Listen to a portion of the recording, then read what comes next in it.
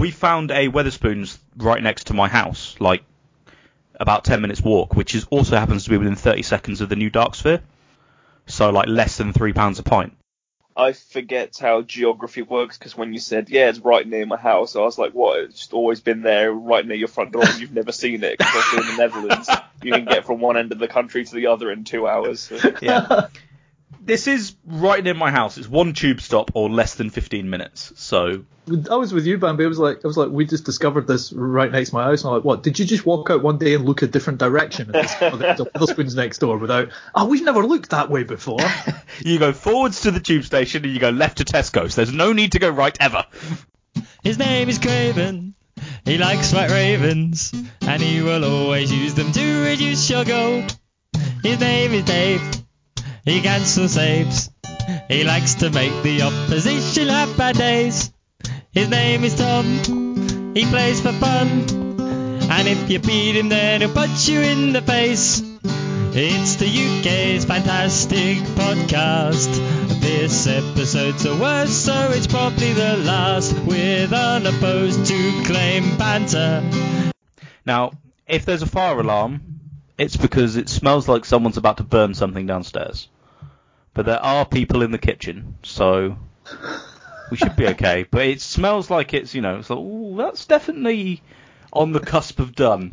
I love the fact we have to have a health and safety announcement before so we all assemble in the car park, right? Yeah, absolutely. Right, we'll all assemble at that pub. Turn right. It's Banter Behind the Throne. Hello and welcome back to Banter Behind the Throne. This is episode 95, and I'm your host, Dave Bamford, and I'm joined today by Mr. Tony Makos. Say hello, Tony. It's the most wonderful... No, that was last week, right? Week before. Right. We've been to Salak. Ah, shit, okay. Hello. Sake. And I'm also joined by Bambi. Say hello, Bambi. Hello, everybody. Wonderful. Sadly, Peel can't join us tonight. He hasn't texted in any of the 3 active group chats today. Shocker. So, working, dead, who knows? The last time I was on, which was ages ago, right, I think we thought he was dead. And it turned out he wasn't, because he was on the last cast. So, fingers crossed. Oh, he has seen a text again. So again, he just couldn't be bothered to answer. Yes. No, we've had conversations in multiple things. Someone asked him what he was doing for New Year's, and he hasn't replied yet. He's elusive. Yeah. Anyway, how are you doing, guys? How was Starlek? Starlek was wonderful.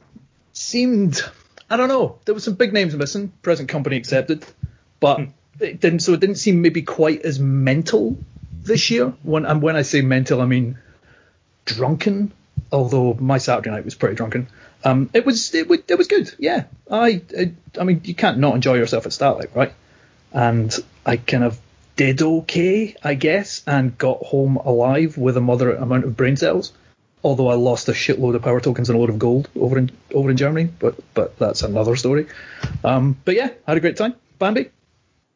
Well, I'll preface this by saying that whilst Tony says he was drunk on one night, I can attest to the fact that on Sunday I genuinely thought he was going to die. So yeah, that is you did look over at one point when you guys were playing a Great Western Trail and kind of go, I've never seen you look so bad, and I kind of I couldn't even take it I couldn't take it anyway. I was just kind of, yeah, you're right. I didn't have much sleep on Saturday night, and the older I get as a man, the less I can deal with having an hour and a half sleep on a Saturday night before fucking climbing however many stories it is to get to a castle on Sunday morning to play First Edition.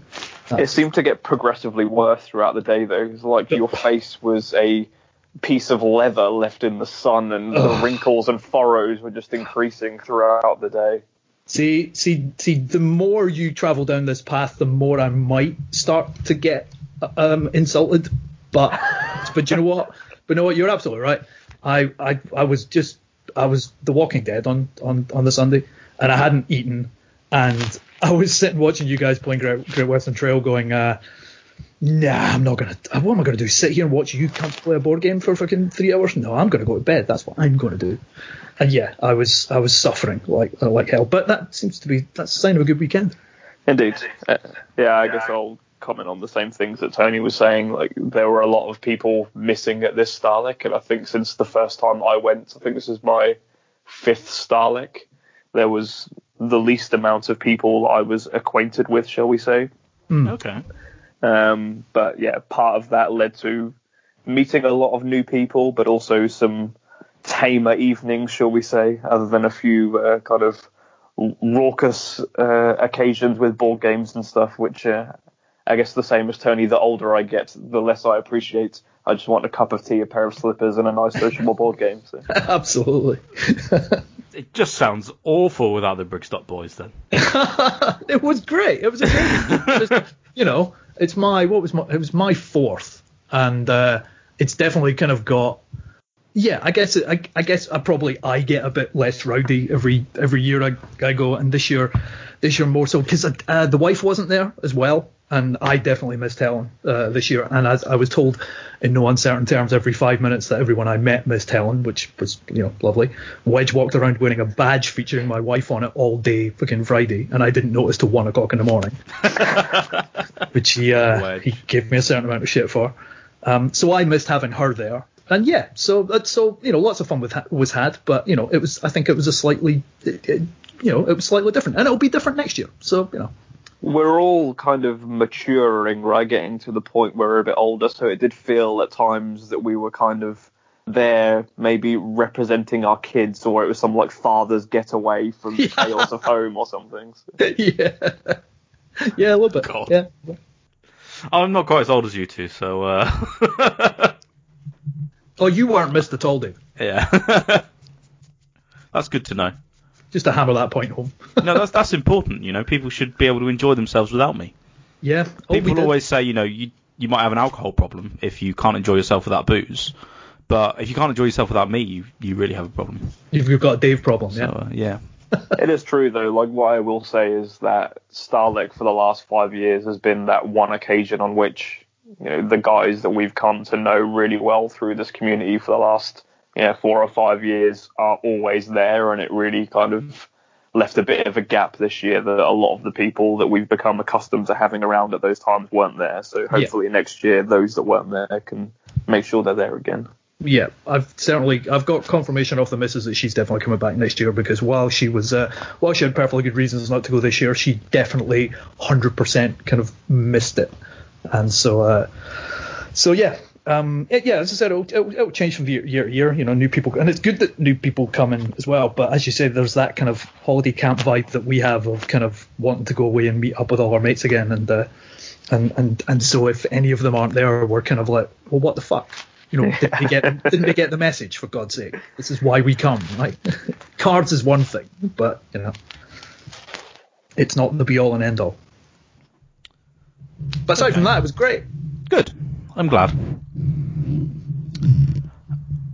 So, I guess we start at the beginning. Tony, how was your Thursday? Thursday was it was funny because, as I said, this is my 4th year of coming, and we get to Starlick in exactly the same way every year, with exactly the same flight and exactly the same train, usually with the majority of exactly the same people, and it's starting to feel very kind of. Well, certainly the Thursday was starting to feel very kind of slick and kind of, all right, so we've got to be at the airport for here. We get that plane. That plane will get there on time because it's German and they usually do. We'll pick up that train at 4 o'clock. We'll meet all the Bulgarians on the train again, and we still don't know all their names after 4 years, but we see the same people every single time we get on the same train. We usually bump into people like Mach and Sam coming in from Manchester, but this year. But once again, got on the train, saw all the same faces, headed for Bacharach, got in when it's pitch black, and this year I was staying at the little kind of apartment complex that seems to sleep about 320 people, and so kind of me and myself and Liam and Tav kind of got there about 5:30 on the Thursday. Later than anyone else, so all the good beds had gone basically, so we had to just find somewhere to kind of chuck our stuff, and just kind of headed up the castle to kind of just say hello to everyone. Thursday tends to be the kind of tends to be a little bit drunken, but it tends to be formalities and informalities, I guess. catching up with everyone before everyone kind of pretends to play Melee the next day. But yeah, it was pretty standard. It was reasonably drunken. It was good to buy cheap beer at the castle again. I tell you what we did discover, though. You might have heard about this by now, Dave, which is that the town of Bacharach finally, after about, say, 5-6 years, has finally cottoned on to the fact that 300 tourists pop up on the third weekend of November every year. I have heard, yeah. To an extent. Yeah. Well, yeah, to as much as they can, right?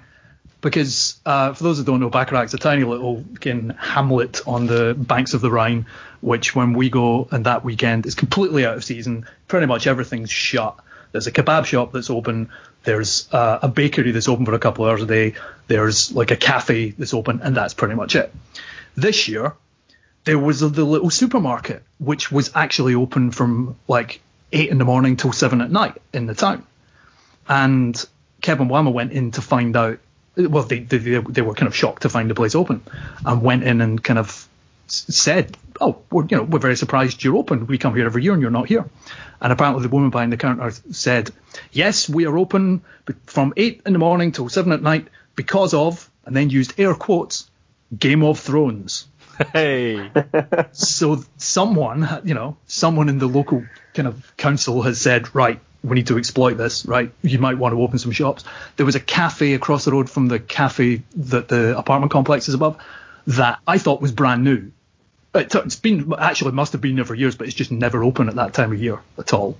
So there was at least like 2 or 3 places to actually sit and have some food as opposed to queuing up outside the kebab shop. Kebab shop, of course, was still open, and the guy seemed a little bit chirpier this year. Because he probably knew it was coming for once. He goes, Yeah. "Oh shit, it's that weekend again," and he does that every year until this year. Got an extra kebab meat this year. So yeah, it was quite nice to see. As far as the castle's concerned, it felt to me like they'd put the beer prices up maybe by 50 cents as well. How much was a beer? The beer was like $3.50. It might have been $3.50 last year because I can't remember, but it just felt that little bit. Was it? That seems more than I remember, especially when you can get one for €2 in the fucking kebab shop. It definitely it was 2 the first year I went. Jesus. So it's definitely gone up over time. I think it was maybe 3 last year. Yeah.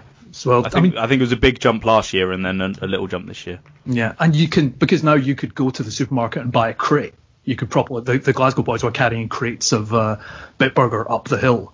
Oh, God, we tried that the first year with Craven. Craven wanted to be muscle mad. He's like, yeah, I'll carry that crate of beer up there if you give me a beer. He said it was the worst decision of his life. So. Yeah, we've definitely done that a few. Well, I've not taken them up the hill before because Craven was there, but I have bought beer from there before because you just got to go before about 1 p.m. and you're okay. Well, now you can go before 7 p.m. and it's absolutely fine. And you cannot, if the Glasgow boys want to carry a crate of beer up the stairs, nothing will stop them. So not only did they carry the crate of beer up to the castle, they then carried the empties all the way down. Wow, that's nice. Because they are conscientious recycling Glaswegians. You get a deposit back, don't you? You do, yeah. That's the German way. Yeah, That's good. You get, Dutch way as well. yeah, that's basically the European way of getting a discount off your next crate of beer. Yeah. So yeah, it felt a little bit like they were, like the town was kind of adapting a little bit to the fact that we're getting it, which is good from their point of view. It puts us a tiny little bit out of pocket, but it feels like you're doing your bit, and feels like they're kind of getting something for it. So good on them. I don't know whether it was last year or the year before, but the lady who runs the cafe underneath the apartments that we always used to go to, she said she had brought up the whole thing. Because obviously we book stuff so far in advance, and then it's off season, what's going on, and then when you go, I think it must have been last year she said it, because the year before we booked the same apartment, on the Sunday night, and she was like, right, what's going on? So last year she knew something was going on. She was trying to get people involved, but no one seemed to believe her. And it's just like, how have you not noticed this in all the other years? It just gets bigger and bigger every year. But so they've finally taken note.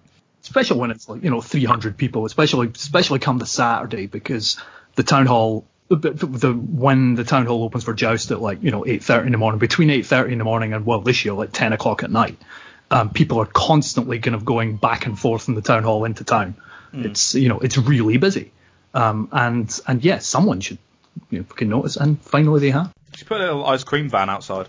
Yeah, I think it was last year, maybe the year before, where we were talking to the women in the cafe, and we were trying to explain what it was we were doing. We were playing cards, and what she took from it was that we had all qualified for this like championship. Yeah. And so, meaning that everyone that was playing was shit hot at the game, because we had all qualified to play in this kind of big top tier European championship thing. And so she was very kind of complimentary and go, "Oh, you were all so good at cards, and you're really congratulations for getting this far." And we were like, yeah, thanks very much. Yeah.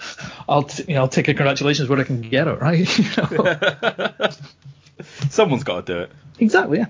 Good on. So yeah, Baccarat was a little bit more receptive this year, I guess, is probably the best way to put it. I certainly noticed that. I don't know if it's because all of the restaurants and cafes seated everyone near the windows, but every time I walked past somewhere, it seemed full with non-Game of Thrones players. So I don't know if they were adorning fans that had kind of stopped by en route to something else, happens. but everything seems so much busier. Yeah, there was also, and that probably can't be discounted, the fact the weather was so good this year. Yes, true. The weather seemed remarkably kind of. I don't remember it raining very much. I remember it's cold because it's cold that time of year, but it was beautiful on the Friday. Yeah. It was you don't see much of the outside world on the Saturday, less on the Friday as well, but you tend to get out earlier. But yeah, the weather just seemed really good. So there was maybe a little bit higher proportion of tourists kind of kicking about as well.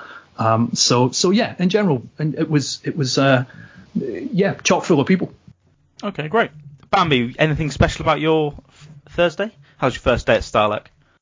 Yeah, mixed feelings, I guess. So to get to Starlek, I drove from work, which was my last day at work because I quit my job.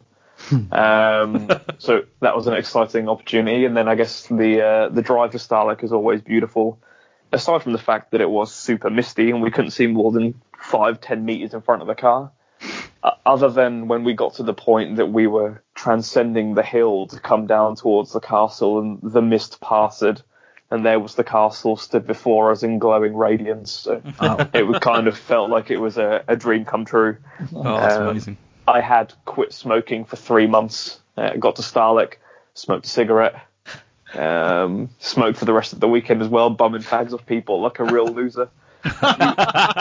Using my kind of recent unemployment as a in for me to get free cigarettes. So yeah, it was good. Thursday was a good opening to Starlek, aside from, as we've mentioned already, the fact that a lot of the familiar family faces weren't there. So okay, that's nice. Have you re-quit smoking?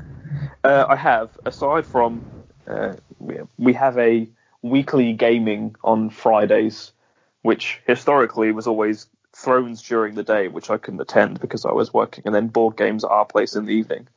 However, as I'm now unemployed, I can also play during the day. It's changed to Keyforge right now, which I won't talk too much about, even though it's a wonderful game. But during those days, Tom Beskers gives me free cigarettes, which I'm trying not to do. But last weekend, Friday, I did smoke more cigarettes. I've not smoked since, so I'm trying to stop again. Well done. Beskers, you bastard. I know.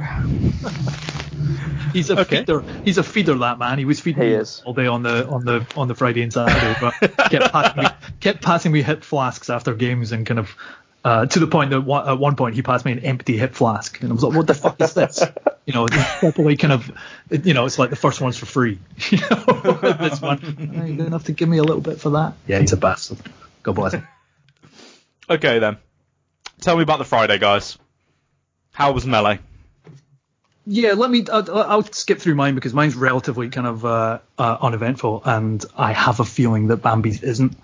Friday Melee at Starlek is always a giggle, and we had to persuade Liam, who'd a friend who came from Edinburgh to Starlek for the first time. We kind of persuaded him that actually he should definitely play Melee on the Friday. He wasn't going to bother, but he threw together a kind of Melee deck and had an absolutely great time. As everyone does. It was the same with Tav last year. Tav had never played Melee and wasn't sure what to expect, and then had a cracking time because Melee at Starlek is thoroughly entertaining. My Melee day was relatively uneventful, very similar to last year. I had 4 games. I took second place in every single game, which is exactly the same that happened last year. The difference being my first game was a 3-player game, which was very, very depressing. 3-player games of Melee kind of remove part of the appeal of playing Melee in the first place. You want to play with 3 other people, right? Not 2 other people. And when you, you're supposed to have loads of options in Melee, but when 25% of the table isn't there, it removes your options and then removes a lot of your fun. So my first game was a bit shit. I put together a Start Fealty deck because the wife completely failed to see through her commission to build me a Melee deck for Statlight. She failed miserably, so I just threw a Start Fealty deck together and kind of went, this is the kind of thing she put together anyway. I, of course, in my first game, completely forgot that I was playing Fealty. Forgot to trigger it twice and made a deal with Liam that every time I forgot to trigger Fealty, he had to have a kebab from the kebab shop. Which could potentially have been, a lethal deal for him. But in my first game, I forgot to trigger it twice, which put him on 2 kebabs for the day. He was kind of very wary after every single game when I came out. He was like, Fealty? And I'm like, no, I remembered it every time this time. He was like, okay. He did have 2 kebabs by the end of the day, and I remembered all my fealties for the rest of my games. So, he's still alive. His cholesterol is probably quite high, but he's still going. And I did a little bit better on my games as I went on. So yeah, first game 3-player. Second, my second game, I played against Donovan on my table, who was playing I think it was a Tyrell Dragon, I think it was, whatever. It was. Yeah. Anyway, he won. Joe Pearson was on that table as well. I somehow came second. I can't remember how. These games are all kind of weirdly, even though they take an hour and a half, they go by in a flash in my head, It's because you only play like 3 rounds in a lot of them. Well, that's it. Bam. It's just so much chat. Yeah. And, they were fine games. The second game was fun, even though we kind of knew by the end of turn 1 that Donovan was probably going to win it, and we probably couldn't stop him. The third game I had was probably the best game of Melee I've ever played. Not so much my own performance, it was just the most fun game of Melee ever. The table was myself, Lowry, who's the Finnish guy whose surname I always forget, but I meet him at Statlight every year. He's a cracking laugh. And then 2 world champions at the table. I had Jakob Holtman and Lennart Paga at the table. They're joust champions. Exactly. But, Jakob's all right at Melee, right? He is a Starlight Melee champion. He's all right. Exactly. Although the British player was, of course, cheated in the top 16. Anyway, carry on. Yeah. Stop me reminiscing. Yeah. But it was a fucking hilarious game of Melee because it was the first time that my kind of deck brought out the things that I wanted it to kind of bring out. I set up a Bolt and Flare turn 1, and everyone around the table for some reason just kind of shit themselves simultaneously. And especially Lennart, who, Lennart was playing Martel Hod Starfall. So he was quite partial to his 2 and 3 cost characters, which meant when I set up a Bolt and Flare, didn't bring out a Shatter or anything, I just stuck it out there. At the beginning, he was kind of like, okay. Before he'd even marshaled cards, he was making deals of what I was not to do with that Bolt and Flare. Which was thoroughly entertaining to have the world champion kind of on the back foot, the recent Joust world champion giving it, right. So you're not going to trigger that against me, and here's why. I'm like, okay, yeah, bring it on. And in between him and Jakob, just worrying about what the fuck I was going to do with this Bolt and Flare every round, which miraculously stayed alive, I think, for all 3 rounds that game went on. Oh, wow. I know, it was amazing. It didn't get burnt because Jakob was playing Targ. Lowry was the one I kind of felt sorry for because he was playing Free Folk. And everyone, the 3 of us around the table kind of went, Free Folk deck, right, let's not let that get out of hand. Let's sort that out. Right, he set up on his first marginal phase, he had the double duped Egret on the table, which we all thought was a thing. Well, potentially could have been a thing.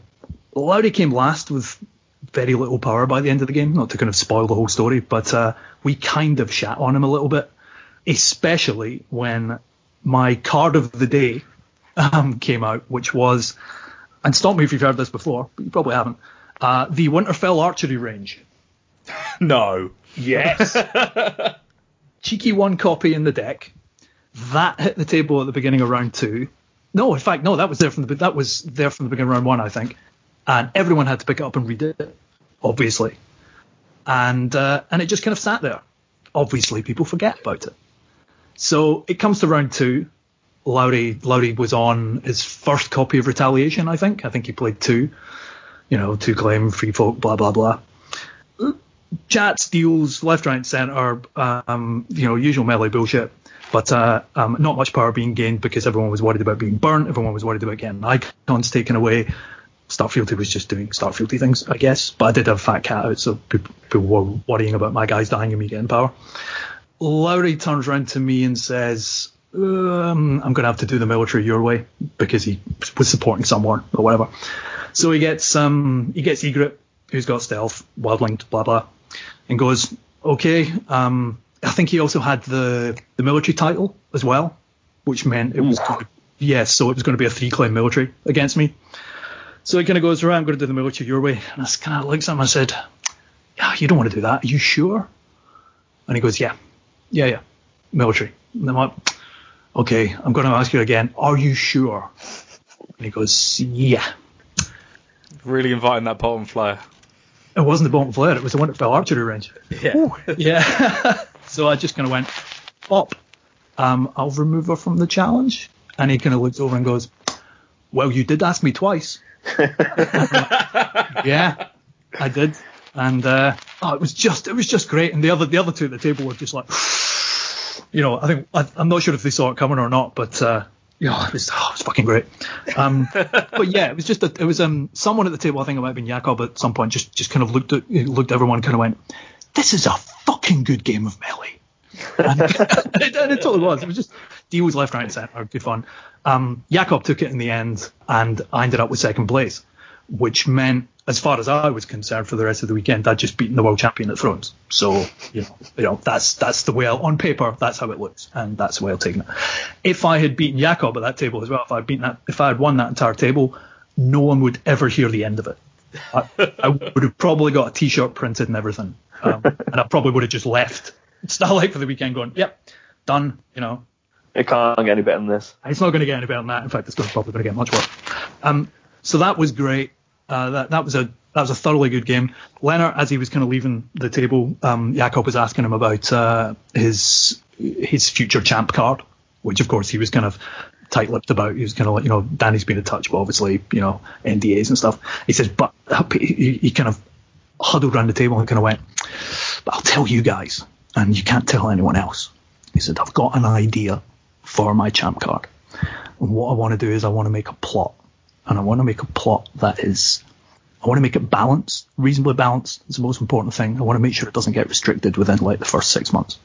What I'm thinking, and tell us if you think this is good or not.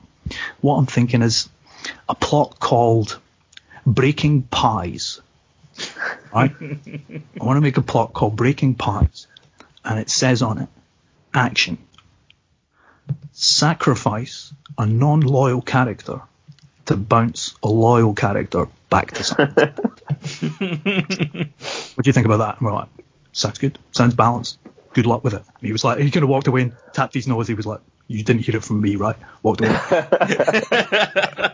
Fucking lovely man. Absolutely lovely man. Had a fucking great game. Last game, the last game was the most fucking dramatic one but annoyed the shit out of me. I was on the table with Tom Peskers and Alex O'Feeworth, and I got to 14 power probably twice in that game, and the bastards wouldn't let me win. I mean, that's the way I see it, right? neither of those guys won either. The Martel player on the table, whose name I've forgotten, he ended up winning the game. But I got to 14, just couldn't squeeze it to 15. They took a load of power off me, got up to 14 again, couldn't quite squeeze to 15. And I hated them all. I was sulking a little bit at that table because I was just thinking, it was just, none of us are making the cut here. Can I just go away with a win? That would be lovely, guys. You guys are just, give me a break, do me a solid. And of course, no one's going to fucking do not me a solid anyway. So I did. So I think I came second on that table as well. Got me participation prize of the big bag of silver coins, which was lovely. The coins look really nice.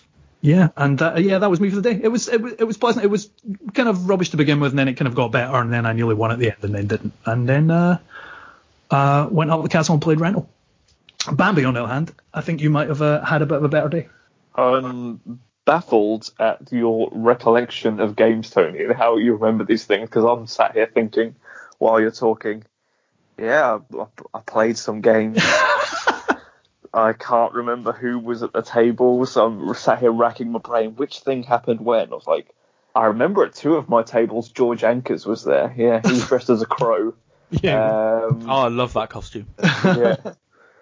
Yeah. So whenever I go to Starlake every year, I always pay a lot more attention to Melee just because I enjoy playing it significantly more, and I've never been a particularly fond advocate of Game of Thrones 2nd edition Joust, so I always put a lot more time and effort into crafting a good Melee deck. And by good, I don't necessarily mean it does anything fun or fancy, it just wins games. So yeah, I built a Tyrell Dragon list that effectively just does all the good Tyrell and Dragon things with Queensguard and Renly and Stand, all of the Stand from both Targaryen and Tyrell. A few spicy plots to do different things. I think I opened with King in the North in 4 of my 6 games, because you run 3 Renly, 2 Crown of Golden Roses, and 3 Hisdar, so you've got a lot of kings. That's pretty spicy. Absolutely. I'm a big fan of that. No matter how much I hate that plot. That's still cool. So yeah, the deck was good. I spent a lot of time practicing, testing it to make sure it was good. Game 1, I can remember nothing aside from the fact that I played on a table with George Anchors, and it was fun. Tony, I literally don't know how you remembered so much details from your games, but I guess I will remember some details that come to shortly. So yeah, Game 1, I won. That's all I can remember. And George was dressed as a crow. That's what you need to remember. He promised to teach me Keyforge in the evening, so it was a fun Melee table. Table 2, I can not remember anybody who was on the table with me. Yeah. But I'm sure it was a very fun game. And after the second round, we had lunch, which I was disappointed to find out was not chili. The food was interesting this year at Starlake. I'm not going to say it was bad. It was just a variant on what we've come to expect over the years. Okay, what did they serve? Sausage. Well, yes, there was lots and lots and lots of sausage. Great. When in Germany. Yes, Yeah. indeed. However, and for those who really want to listen, this is a spoiler alert for what's to come. So if you don't want to hear this, please cycle forward 30 seconds or so. Okay, that's given enough time to skip. Yeah. On the Saturday So for the joust, considerate. they also did not serve the chili. Wow. That was a game changer. That's it, Starlake, we're over. It was honestly, it blew my mind. I was like, where is my chili? I've had this for 4 years. This is what I come here for, and you've not given me my chili. Anyway, okay, we'll continue. Game 3. Now, here's one I actually remember stuff about. So, Game 3, I had a table once more with George Anchors. Who was dressed as a crow? He was still dressed as a crow. Also with James Walmsley, Whammer, and a very delightful young lady whose name I cannot recall. So George was playing some Martell stuff with guards that didn't kneel to defend and various other janky combos, as we've come to expect. Whammer was playing Martell House with the Red Door Starfall, so there were a few of those decks around. And the young lady I mentioned was playing like a classic Targ Burn deck. So it was a very interesting table with lots of control-y effects and various other things. It was a really fun table. I ended up winning when time had been called because I could play a Queensguard on Renly Baratheon and do 3 challenges, basically. Sweet. There wasn't anything particularly spicy to it, but yeah. Renly, when I think they made me go third, so George was last. Whammer was basically knelt out because he got to the point that he could get as many power as possible. Second player effectively did the same, so I just had free reign to get to 15, and it wasn't particularly difficult to not get there.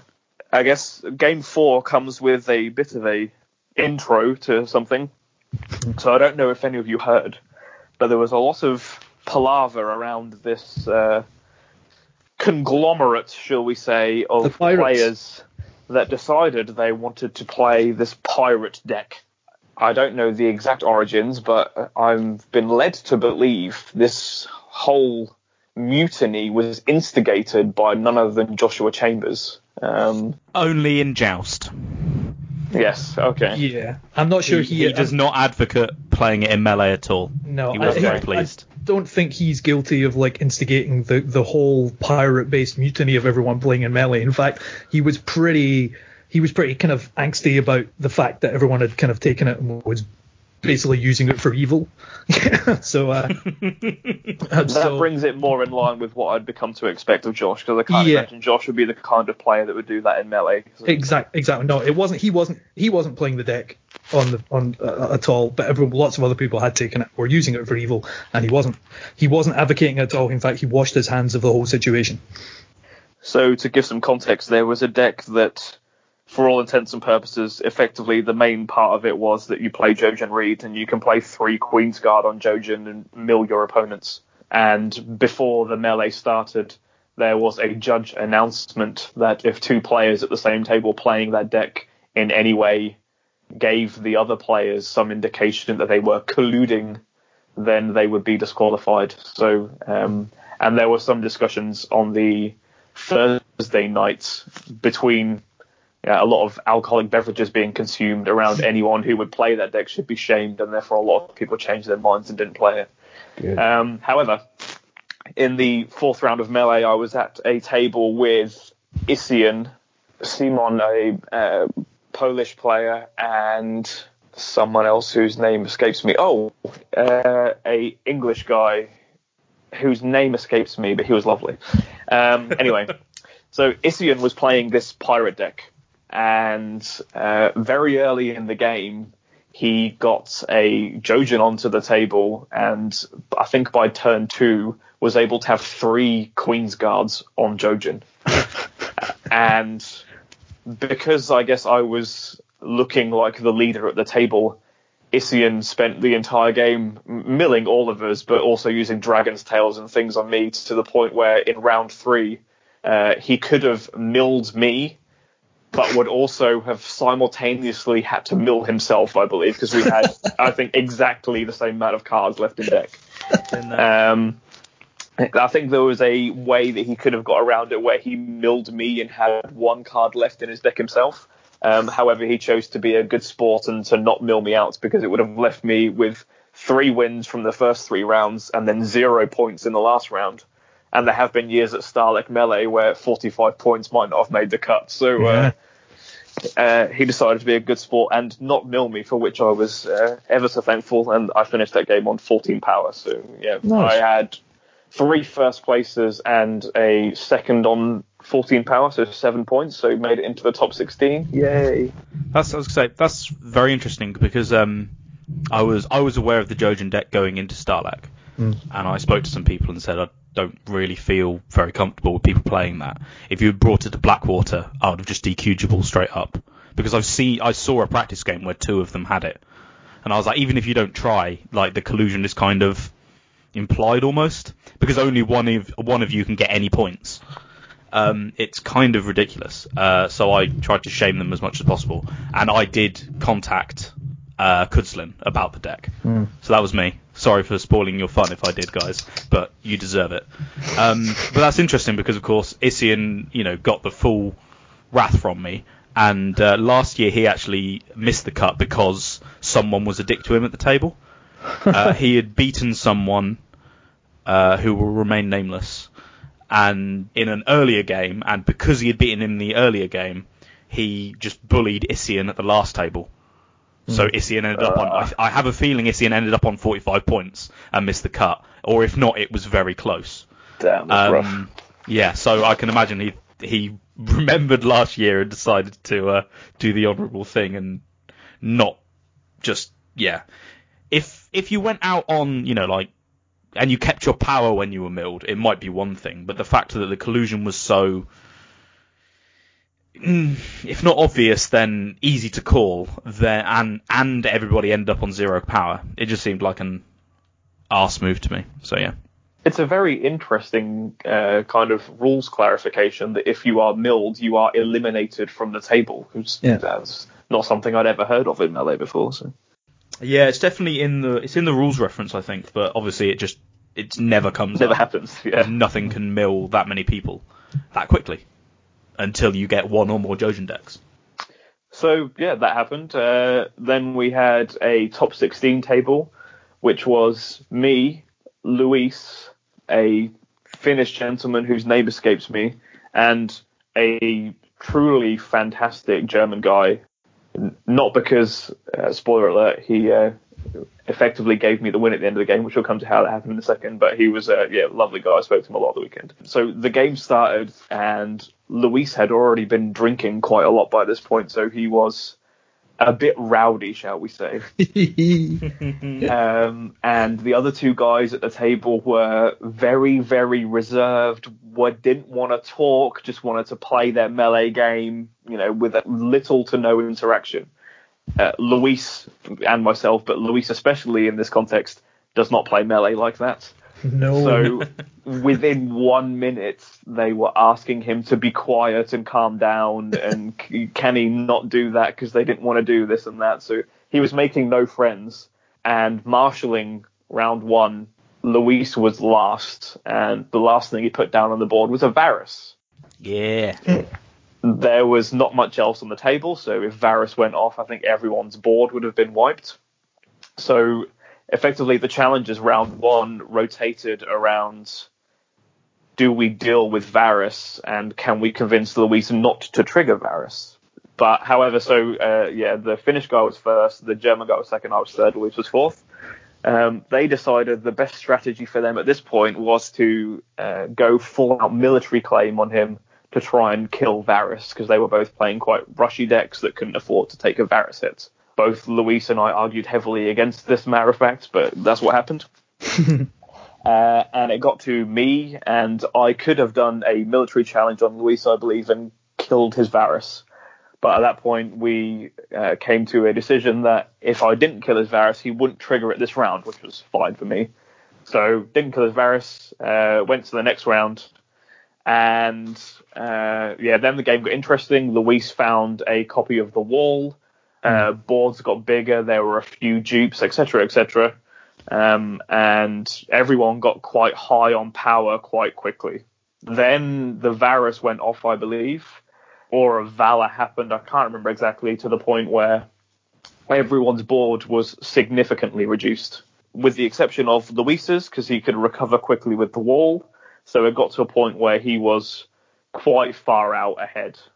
And the last turn of the game, I had, I think, like one card in hand maybe, and my only out was to find a copy of Randall Tarley, because I had Stand in hand, and I played You Win or You Die, to put Randall on the board and then try and table talk my way to victory. So I got to 14 power, but the last challenge could have been defended, and I wouldn't have got my 15th power. However, if that happened, it would have passed to Luis, and he could have done one unopposed challenge against me to win. So the German guy decided after a very short deliberation that he was going to let my challenge go through unopposed, because Luis had pissed him off too much during the game. Wow. Which Luis wasn't happy with, because he was arguing against it throughout the first kind of 5 minutes of the round, saying that it was against the rules. Various other things, and at the end of the game he stood up in anger at what happened, and I genuinely thought for a moment he was going to hit me, because he seemed, for the first time I've ever seen him angry, but within like 1 second he reverted to normal Luis and was smiling and hugging everyone. Excellent. So yeah, won that one by the skin of my teeth.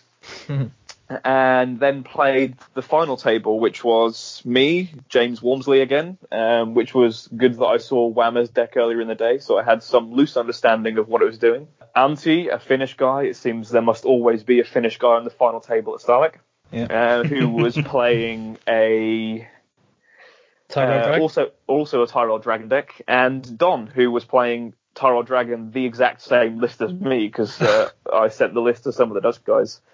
So I knew what Don's deck was. Anti's deck was quite different and had a lot of stand with things like Seal of the Hand and various other things. And the game was super close. Round 1, everyone spat stuff out on the board. So everyone had really big tables, especially Don. I think Don had 7 or 8 characters with 2 or maybe even 3 copies of, God, what are those guys called? The neutral 2 cost, 2 strength, might even be 1 strength, military power, that after you win a challenge, you can draw a card or get a power. The poor fellows. Poor fellows. So yeah, Don got ahead pretty quickly. And Auntie's board was big characters, but no way to really take claim soak. So yeah, I guess I'll give some context to how I play Melee at this point. I will never lie in Melee, ever. I will always advise what I think the best situation for the table is, which led to me effectively doing no challenges, because the only place I could win challenges was against Auntie. And he had very few cards in hand, very little stuff on the board. So in the interest of keeping the game fair and balanced and not just ruling someone out of it, I did no challenges, which was, I guess the correct decision in hindsight, which we'll come to in a second.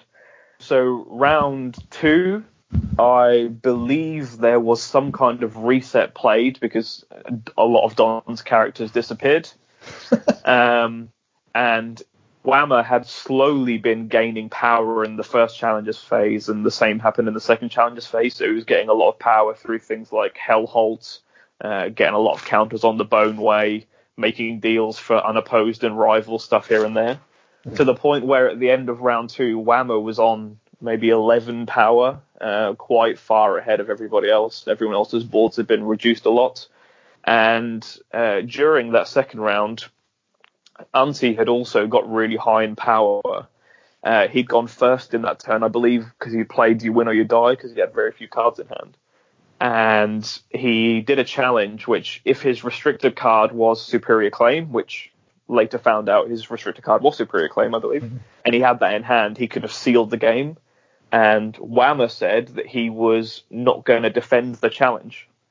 At which point I was kind of flabbergasted that he was going to effectively hand someone the game if he happened to have the card in hand. So there was a lot of, I guess, discussion, because I obviously wasn't just going to let that happen. So I had to make a deal with Whammer that I would use my Plaza Applied, discarding one of my expensive characters to stand his Doran Martell, so that he could win the challenge on power and then also be able to do challenges himself. So again, spent a lot of the second round effectively assisting other people and not doing much for myself, but gaining a little bit of power here and there. Yeah, indeed.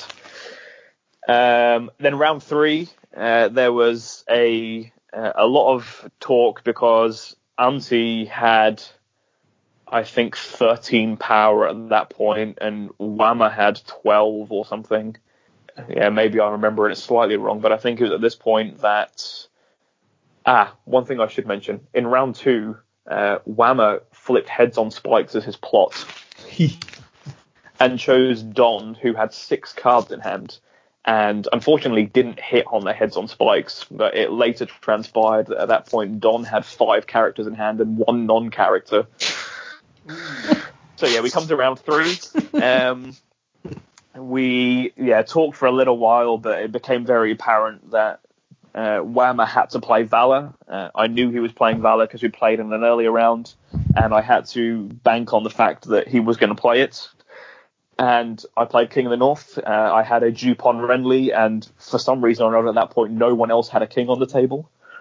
So yeah, everyone else's boards were wiped, with the exception of me still having a Renly, and I think Whammer had a duped Doran Martell, so that were the only cards left on the table. Auntie went first because I believe he played something, I can't remember, that gave him initiative. He couldn't get very high. Don at this point was effectively out of the game because he had no cards in hand and little to no board. He had like a Jorah Mormont and a Barristan Selmy that weren't really doing much for him because he was only on 4 power because everything was in Renown. and I had a Renly and a Randall and loads of stand in my hand. Jesus. And yeah, I tried to convince Auntie not to do challenges against me. He decided to do all his challenges against me, which I defended with all of my stand. Was able to get to 12, maybe 11 power, and then I chose the Hand of the King title, so could do 2 power challenges against 2 other people and win the game. Hey! Well done, Bambi. Congratulations, our European Melee champ. Well done for being European Melee champ. Yeah, that's top notch, mate. Thanks, guys. You can go now. That's the only reason we've got you on. Right, fuck off. Okay, bye. No, tremendous. Fucking, that's a long day of playing cards. Yeah, it truly is. We had some discussion afterwards that maybe for the years to come for the Starlight Melee, the people who make the final table should be granted a first round buy of the Joust, just because you're playing Melee until God midnight, and it's a very tiring experience. So. Yeah, I'm not opposed to that. Yeah, it's not a bad call. As you know, you just like cross-format buys and stuff, but yeah, it kind of makes sense. Yeah, it was a fantastic day. All of the tables are fun, and like Tony said earlier, you know, when you play Joust, you have those people looking frustrated and angry, but when everyone's playing Melee, most people are having an absolute blast just because it's so much fun to play, and it really feels like you're playing Game of Thrones when you play Melee, because you truly appreciate kind of the intrigue element of the whole thing, like, you know, convincing others to do stuff. You've still got your military challenges and you're grasping for power, but it really feels like the true embodiment of what it is to play Game of Thrones. So. There's nothing like a game of Melee with Melee decks and people that want to play Melee. Yes. Because it's, especially at Starlek, I think. Most people really get it there, and even if that's the only time you play Melee each year, it's just... And that's it. I mean, that's what I was saying about convincing people who come to Starlight for the first time, as I did last year with Tab, and like this year with Liam, like myself and Costas and Evan and all that. We always kind of say you should definitely play Melee in the Friday, whether you're think you're good at Melee or you don't like Melee. Whatever, you should definitely just come and enjoy the Melee on the Friday anyway, because it's an incredibly fun day of playing cards. And I think, as I said, like Liam was totally not up for playing Melee at all. He had plans for the day, I think he had other plans for the day, but then kind of at the last minute changed his mind.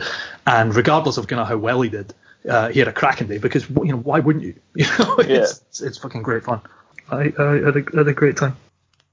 While Bambi was ascending to the top tables upstairs, we were downstairs playing what is quickly becoming the greatest event in Thrones, which is the rental car 1.0. Yeah, we were playing this downstairs in the cafeteria. Now, I think we probably explained last year what this was, but last year was perhaps the first time that they'd run it. You might have run it the year before, but no, I think last year. It was last year. So last year, because it was the first time they've had run it, there was only maybe 15, 16 people involved, maybe not even that much last year. This year there were over 30 people up for it, which was great, because there's about I think he's got 36 decks. I think he built 6 decks per house. So I seem to remember once everyone had taken their deck, kind of going up and looking at the box, and there only ever been a couple left each round. So Rent at 1.0 is basically a lovely gentleman who's basically curated and built a collection of the best and most interesting decks from first edition Thrones, and essentially runs a Swiss tournament where everyone picks a random number out of, this year, a teacup, picks a random deck, and plays against someone else who has pulled a number out of a teacup and has played with a random deck. Each of these decks has accompanying documentation to go with it, which is the greatest thing about it. The documentation has a full deck list, and it has a kind of information about how the deck was put together and how best to play it. And it's quite nicely subjective as well, because it also has what Dave thinks of the deck. So in some cases, it's kind of like there's a paragraph, and there'll be a paragraph when you're reading about how to play the deck that says, Yeah, the deck's fine. I don't think it's great, but you'll have fun with this bit and you'll have fun with that. But I picked the wrong one. Fucking hell. So I had great fun of that. We packed out the back of the cafeteria with like 30 people playing Rental. We had 4 rounds of Swiss. I think the way he did it was just basically after 4 rounds of Swiss, whoever's top through strength of schedule wins. It wasn't that serious. There wasn't time to like have a cut or anything like that with it. It's relatively casual, but it's more about playing the decks really.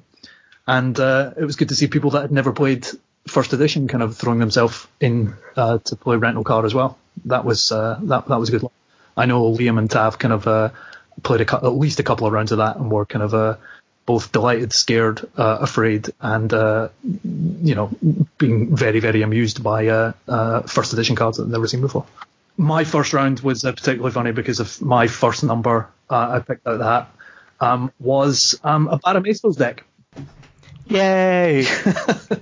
Mine specifically, of course. Your specific Bara TMP.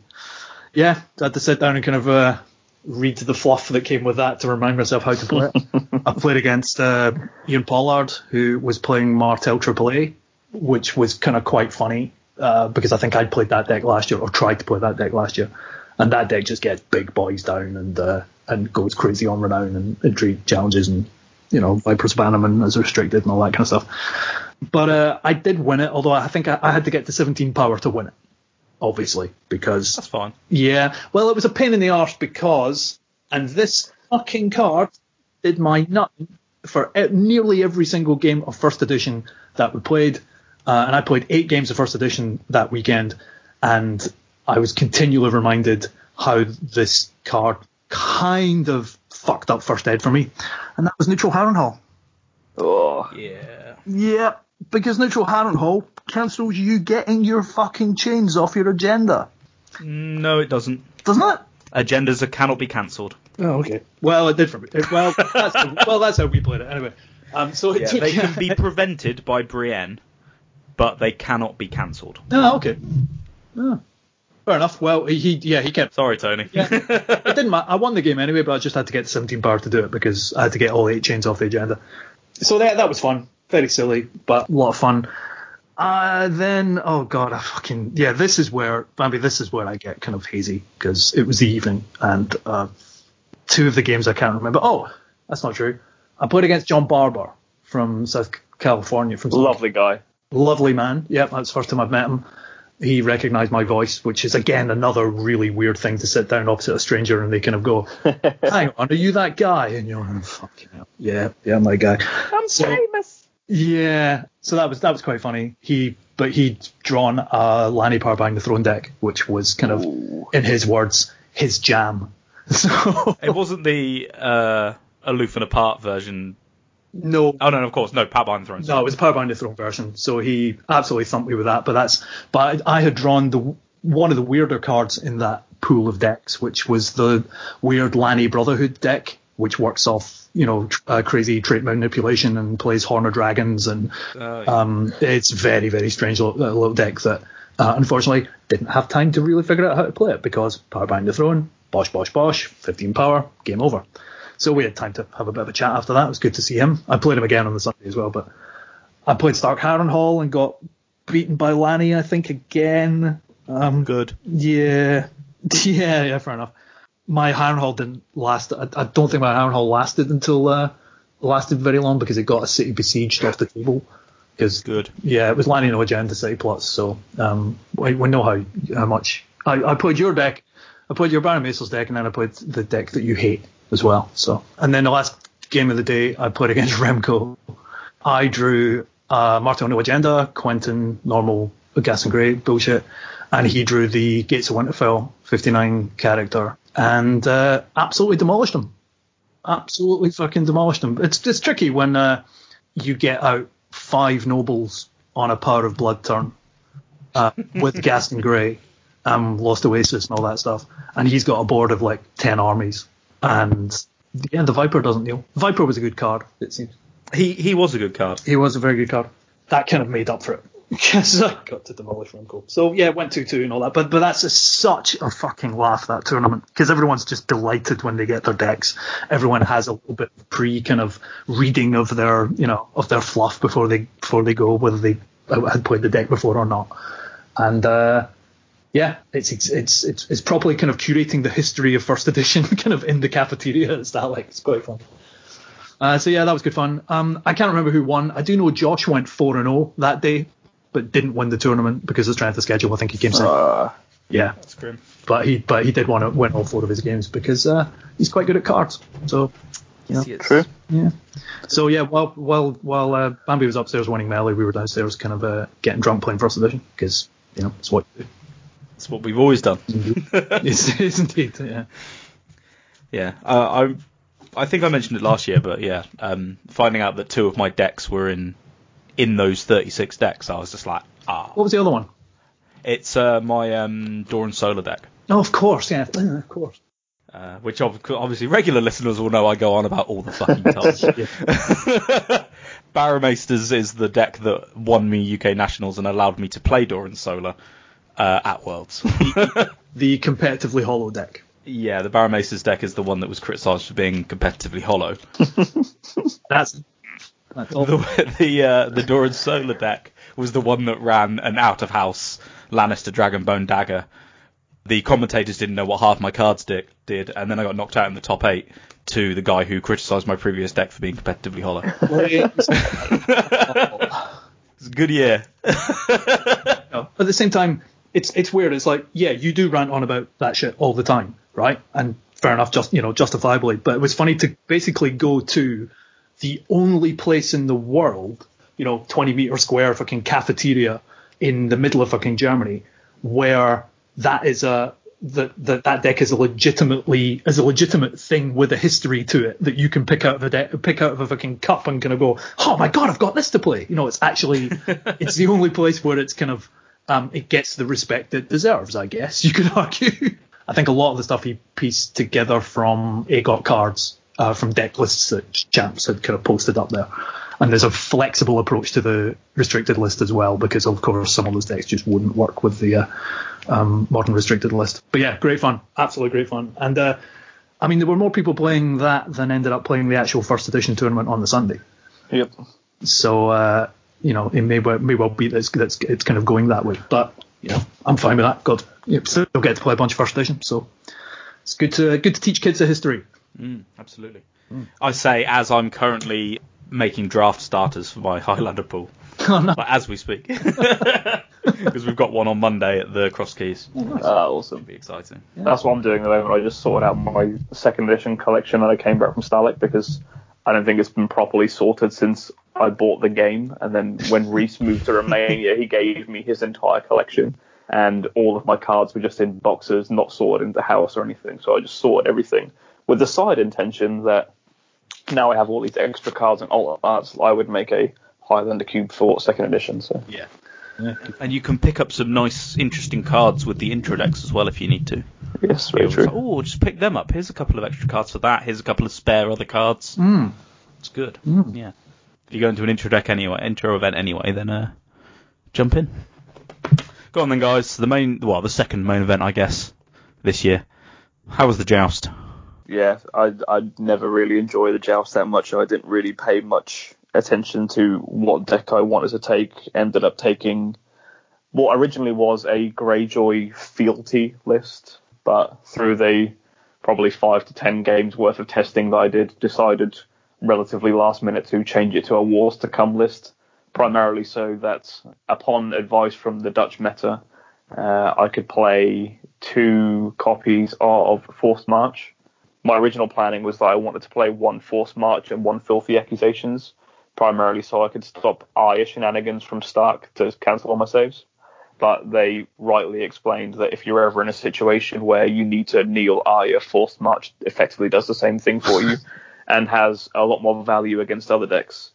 So yeah, played that. Very, very high cap, isn't it? Yeah. Yeah. Got lucky, shall we say, in that I think of my first 6 games, I played 4 Greyjoys, which double Force March is very good against when they're not expecting it, because I just locked them out of so many games.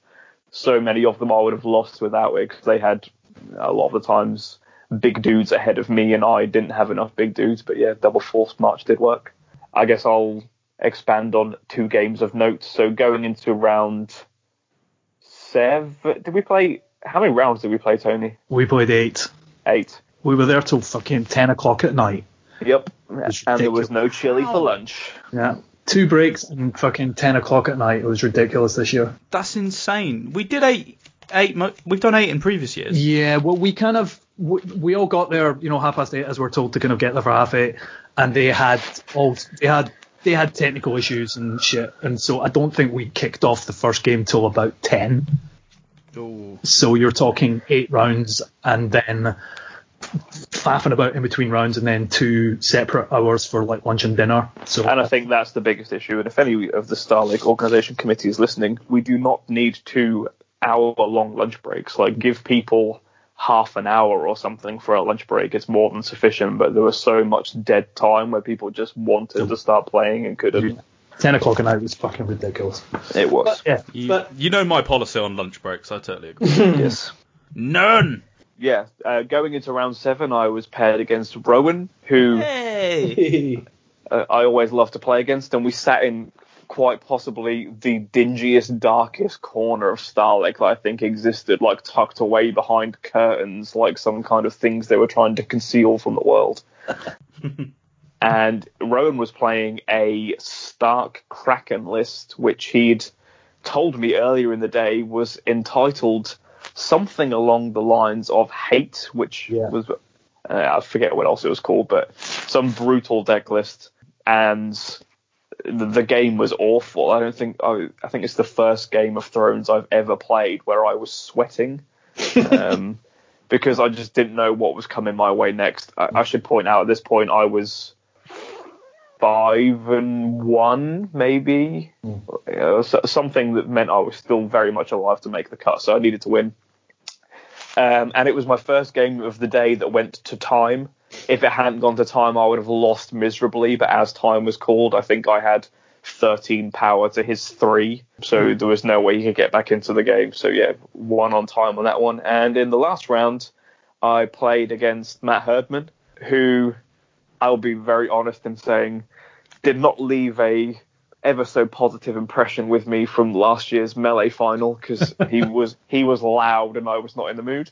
But we had a very, very good game of Thrones. He was also playing a Greyjoy Wars list, so I think it was my 6th Greyjoy opponent of the day. I didn't play any Stark other than Rowan, who wasn't really playing Stark. And yeah, I got ahead very early in the game. He had a lot more saves, but I had all of my big dudes. Got to a point where I was so far ahead that he was forced to Valor because I had no visible saves on the board. He'd taken a Risen from my hand the previous turn on entry claim, and We Do Not Sowed my Iron Mines. But at that point, I still had 2 Risens in my hand and a Victarion with 3 power on him. And I made the biggest fuck up of one of the biggest fuck ups of my Thrones jousting career. It's not the biggest, but one of the biggest, where, so I saved Euron, with a Risen. And at that point, I didn't have any really pivotal characters, but I had the Reader left on the board and my Victarion with 3 power. So I was a fool and chose to save my Reader with the second Risen in my hand, then went to save my Victarion with 3 power, and he got vinced. Oh! And so I lost 3 power, lost my most impactful character on the game because I could have knelt out his board that turn, and then ended up losing and not making the cut. So that's grim, man. But, he played it perfectly, like everything he needed to do, even though he was behind. He did very, very well, and he went on really far, right? I think he made like top 4 or something. It was top 8. Yeah, okay. He's a really good player, is Matt. I would have invited him on, but no. In fairness, he's got better things to do. He's at Darksphere. Well, he's not at Darksphere anymore. He would have been at Darksphere. Now he'll be in the pub. So that was my joust. Nice. I think you were. Yeah, I'm going to be a dick and say I think you were 4-2 at the point you played Rowan. That sounds more accurate. Yeah. And then went 5-2 and then went 5-3 by the look of it. But yeah, you just seem to play Greyjoy all fucking day. That's ridiculous. Yeah, I mean, it was good for my deck, and aside from the last one, which I fucked up because I'm an idiot, I won all the other Greyjoy matches and basically lost to everything that wasn't some form of Greyjoy. So. Yeah, pretty much. Yeah. Rough. Sorry, I forgot to mention the best game of the day. So I believe it was 4, because I went 3-0 and then started losing. So game 4, I was paired against Tassos, who had King the Swiss in the melee day before, and then was Crushing Face in Joust as well. But he was playing a very old school Targ burn deck. I say old school because he was playing things like Muri Mazda and things that people don't really play nowadays. But turn 1 challenges, he played Plot Phase, he played Trading, and I played Noble Cause, I think, so I had a reasonable amount of gold, but he had significantly more because he'd set up like Miranese markets and various other things. I was going first. I marshalled crap loads of things. I think I had an Asher, a Victorian, a Euron, or no, I think Balon. So 3 of my massive dudes and something else, maybe a Reducer and some other small things. And so he collected his gold, which I think was 13 or 14, and said pass. And I was like, well, fuck, I'm going to die. So we went into challenges, at which point all he had on the board was, I think, a Jorah Mormont and a Daenerys and 13 gold. Sidekick you out, though. I love Tassos. Yeah, I was like, I can tell this is going to end really badly for me, but I can't just sit here and say no challenges. So I feel that's the wrong thing to do. Yeah. So, I just went, well, fuck it, let's throw caution to the wind. It can't be that bad, right? And then at the end of the challenges phase, I had no characters on the board, so... I got Drogon, Consuming Flames, Dracarys, as it was brutal. And it just made me happy. I was like, that's one of the most fantastic things I think I've ever seen. Nice. I mean, obviously that's terrible, but also, yes, nice. Oh, it was amazing to behold. 13 fucking gold. Yeah, that just psychs you out though, doesn't it? Yeah. I had quite an amusing Saturday. I put Baratheon for a start, which is kind of half the reason it was amusing, because I think the statistics say there was 13, maybe 14 Barra decks there that day out of 310. So underrepresented was Barra, but that's because it's not very good at the moment. But I played Barra Rose Cohort, which a couple of people were playing. I know there was another maybe 3 or 4 Rose Cohort decks there this year. Standard kind of Tyrell Knights and Jousting Pavilions and all the Cohort bullshit that we know and love. So yeah, I took that and lost my first game, which while that doesn't sound like an outrageous thing, I've never lost my first game at Stalac, even though I've never come out of a Stalac Joust Day with a winning record. I've never lost my first game. And so that immediately just was like, fuck this. The day's starting absolutely terribly. I played against a guy playing Lanny Dragon. It was a relatively kind of uneventful game, apart from the fact that he thought he'd won when he won a challenge, a load of guys, sprinkled all the power on his characters, and then kind of put his hand over to shake mine as we were approaching time. And I kind of looked at the table and kind of counted all his power, and there was only 14 power there, and he'd lost the power token. It's one of those kind of, guy sits with his pile of power and thinks he's won when he's got rid of his pile of power, rather than actually counting out 15 power. So he kind of went, sprinkle, sprinkle, sprinkle, I've won. And I kind of went, no, you haven't. And he went, yes, I have 1, 2, 3, blah, blah.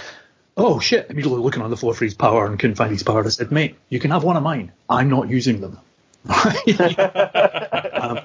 So I tried to come back, but couldn't. So I lost my first game and I was a bit kind of stressed about that. All the chat outside, and again, for folk that have never been to Stalac, so much of the Joust Day is talking shit outside and telling war stories, regardless of kind of how, some people, sometimes over the space of 8 rounds you have long games, some you have short games, but you have a lot of time to tell people about what a good or bad game you have just had and all the war stories that you have just had. And so there was a lot of chat outside about the fact that there was a lot of Targ and there was a lot of Stark, and that everyone was hitting Targ and Stark, and those people that weren't playing Targ and Stark were kind of getting beaten by Targ and Stark. When I look back at my record for the day, I played 3 Targ and 2 Stark, and I beat all but one of them, which is kind of crazy to look back on it. I got, and much like yourself, I got beaten by everything else. But Targ and Stark, not a fucking problem. Just because, I don't know, maybe I think I might have been a bit lucky, but also those games, I think I rushed a bit harder than they expected. And by the time they could try to do something about it, they couldn't get rid of the power I had or whatever. I mean, standard kind of Knights Rushy kind of cohort stuff, but when you play against the Tar Crossing deck and manage to get all 3 of your poppies out by the end of turn 1, and you've got Danny poppied, you've got Hizdar poppied, and then for a laugh, because you're playing cohort, you've got Viserys poppied as well. Right? You're sorted. Right? So I think it was my round, maybe round 5 when I played against a Targ Hod Marine deck. I'm like, I'm going to get beaten here. I just got all my poppies out and hammered his board with poppies, and at the end of the game he just went, I couldn't do anything about it. I couldn't fucking get rid of them. So yeah, that helped. Games of note over the space of the day were beat a Tar Crossing deck round 2, beat a Stark Fealty deck, so I was like 2-1 up. I played against, I sat down across a man I'd never met before who introduced himself as Gabriel Ranner, Austrian guy, who, when he saw that I was playing Battle Alliance, was kind of like, oh, excellent, yeah, I took Battle Alliance to Worlds. And I suddenly got a little bit kind of starstruck, like celebrity starstruck, because I'm like, oh, you're that guy. You're the guy who played Battle Alliance at Worlds in 2017. And I wanted your deck list for weeks afterwards because I wanted to know what it was and how you'd done so well at it. He wasn't playing Battle Alliance this year. He was playing Night's Watch Reigns. He was playing a Rat Cook deck, which was funny as hell, but it destroyed me. I played Night's Watch Reigns last year in the Joust, and Jon Snow, standing stuff, blah, blah, Reigns, all that good stuff, so I know how it works. But by his end of the turn 1 marshalling, he had 6 stewards on the board. He had He had his Chuds, he had Satin, he had what's his chops, Sam Tarley, and Three Finger Hob. I think he's a steward as well. But he had 6 stewards out, and I'm gearing up with all my knights and getting some, saucy attachments on them and stuff. And he fucking rat cooks them every time. Just steals them for the round, blanks them, and then I get them back at the end of the round. Not the end of the phase, the end of the round. And of course, because he's playing Reigns, at one point he nicked my Battle of the Night song, which was duped and had a couple of attacks on it. Nicked it, went into Reigns and wildfired and killed him. I was sitting there kind of going, why didn't I flip into fucking Tourney for the King earlier to make all my knights immune to this bullshit? But couldn't. But he was also very, as he said himself, the deck is very slow when it comes to power grab, and he himself, not to shit on him too hard, is a relatively deliberate player. So it was approaching time. He was 7-5 up, and I had nothing. My board was gone. I had like a fucking Vanguard Lancer on the table. Everything else was dead, and I conceded to him. And he kind of apologized and was like, I'm sorry, the deck doesn't move faster. And I'm like, yeah, you don't move fast. The deck doesn't move fast. You haven't got any fucking power icons. You won by 2 power and I had to concede. It was fucking ridiculous. But thoroughly entertaining to watch, proper bit of jank. Beat Targ Hod, my proper demolishing of the day, which is kind of hubris, I guess, was against the Tar Fealty deck. And it was against Lowry, who had played the Free Folk deck at the melee table the day before. And he properly targed my board. Properly targed my board. Even though first round, not quite as dramatic as yourself, Bambi, but on my first round, I only drew into like big, at least 5-cost guys. So could only get, I think, two 5-cost guys out. One of them was thingy Randall Tarley, 6-cost guy, and like a 5-cost guy out as well. And he had very little on his side, but I had the Honeywine out. So I managed to get kind of 3 challenges with Renown and stuff, kind of some standing and Honeywine, to the point that at the end of the first round, I think I was on 8 power, and he had very little. And by the end of the next challenges phase, my board was gone. Because Targ bullshit. It was just, he just got everything he needed and absolutely destroyed it. And I conceded at the beginning of round 3, I think. So I felt, okay. So I've beaten some Targ, and now I've been demolished by Targ. That's how it goes. Beat Stark Fealty again. wasn't seeing a problem against Dark Fealty. Whenever they found their wards, I happened to find my Crescent, which was always funny when they go first, invest 4 in ward, and then you've got a Crescent in hand. And it's lovely seeing the look on a star player's face when they've just warded like your Courtney Penrose or something, and you go, yeah, and they're worried that you don't look too disappointed at it. So got rid of them. So weirdly, at the end of Game 7, I was 4-3, and at which point I was probably a tiny little bit drunk, but I was also delighted because it meant that I was going away with the very, very least 4-4, which I've never really done over 8 rounds of Starlight before. And at that point as well, being 4-3 up, I checked the standings and I was like the second best Barra player that day, which isn't saying much. I appreciate it. The best Barra player was at that point was like at number 32. The second Barra player, which was me, was at 105. So it was, the Barras weren't doing that well. So I went into my last game 4-3, kind of at that point, kind of couldn't really give a shit. But then you also kind of go, yeah, but nice to go 5-3 though. And then as Evan had said to me before going into that, he was like, don't set the bar too high for next year, mate. Well, actually, yeah, you're right. I don't want to try and beat 5 next year. I'll be quite happy with 4-4. So I then sat down against my only game against Greyjoy all day. And so I'd avoided all the Greyjoy because I guess the Greyjoy was at the kind of higher tables or whatever. They were all playing against Bambi, yeah. Yeah, we're lining up to play against you, mate. But I hadn't played against any, so I played against Greyjoy Fealty deck. And I have to do, I believe what they used to call on radio, a shout out to the guy I was playing, who was a Spanish guy called Juan Fernandez, who I took the banter playmat with me, put it out, and he kind of he looked at the playmat and was like, "Oh, do you listen to the podcast as well?" At which point you don't really know what to say, because if I'm being honest, I would say no. I don't listen, I just live it. Yeah. You're just like, I used to listen to it. Then I just turned into an editor, really. And and the more I was talking to him, because at the beginning of the game, the more he kind of, I'd said I kind of laughed and said, I don't listen to it, but and he kind of went, I recognise your voice now, and he did a little bit of, my friends listen to the podcast, it'd be really good if you could say hello and stuff. So I'm saying hello to Juan Fernandez, who I had a really, really good game with. It was really, really close. Got to the end of the round, got to the end of the game. He got out a raider from Pike at one point, at which point I shat myself because I thought he was going to be, pinch of powdering things all over the place. So I milked it, which was a little bit over dramatic, but he never saw another one, and I didn't see a pinch of powder all game, so it was the right thing to do. I got all my big guys out, and crucially against Greyjoy, I got them all duped. So I was doing really fucking well, and just kept doing crazy massive power challenges with Bob and stuff, and intimidating his big guys on the other side, getting a load of power. He'd take a chunk of it back. I was looking at the clock, and it was just about to hit time. Did all my power, did all my challenge, got lots of power. He got lots of power back. I looked at we were kind of drawing on power. He had no characters standing on his side of the board. I still had a Courtney Penrose standing. And I kind of looked at it and went, I fucking got this on dominance. Amazing.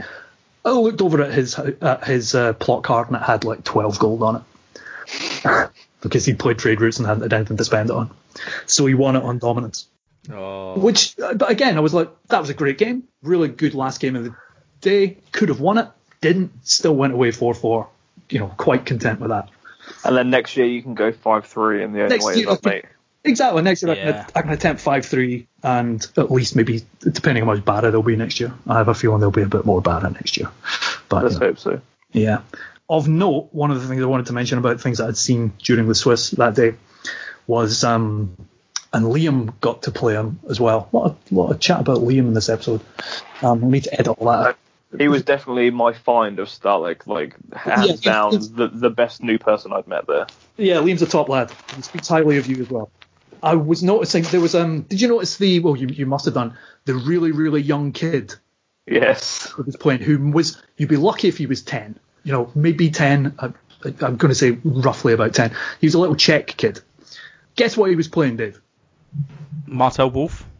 Nope. Think more kind of obvious. Stark Fealty? Nope. He was playing Free Folk. Of course. Of course, because brown cards are for children now, not just for beginners. They're for children. But Liam got drawn against him, and he fucking destroyed him. Apparently, it's the only reason, because I had to look up see if I could find out his name, and so I thought, well, we'll look at Liam's kind of record and we'll find out who he lost to for free folk during the day. Ah, there he is. Well done, young man. Yeah, but as we said, Crack on. that it was a fucking long day.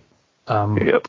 You know, leaving at like 10 o'clock to then go up and like play a couple of rounds at the cut as well. I know traditionally Stalag goes on, you know, Stalag Joust can go on until 2-3 in the morning and stuff like that, but it felt weird, you know, not making the cut and then still playing until fucking 10 o'clock at night was pretty insane. And then we drank a lot until about 6 in the morning. Well, that's good. Oh, I do have one spicy anecdote before I forget. Oh, please do. So the Saturday morning, we were all sat down having breakfast, and as per usual, I always drive from the castle down to the Joust or Melee or whatever, because it's easier and I'm lazy. And as we were getting up to go, there wasn't that many people there because we left very late. I asked if anyone wanted a lift, and Luis and Wedge were near us, and they both was like, yeah, so I'd love to have a lift so I don't have to walk down. We go to get up, Luis drops his bag, and you hear this is great. Sorry. crack. And we were like, what was that? And he's like, oh shit. And he starts running around panicking because in his bag was a full bottle of some special edition of Captain Morgan's rum. And it had smashed inside his bag. So Luis, being Luis, wasn't really doing anything, just laughing and joking. His deck was in there, his playing match soaked in rum. He wasn't doing anything. So someone else ran to go and get some napkins to clean it up, came back, and they brought like 5 napkins. We're like, yeah, we're going to need more. It's an entire bottle of rum. While we're all running around trying to do this, taking Luis's deck out of his bag, his playing mat out, trying to save them, Luis just runs off somewhere. And we're like, where's he going?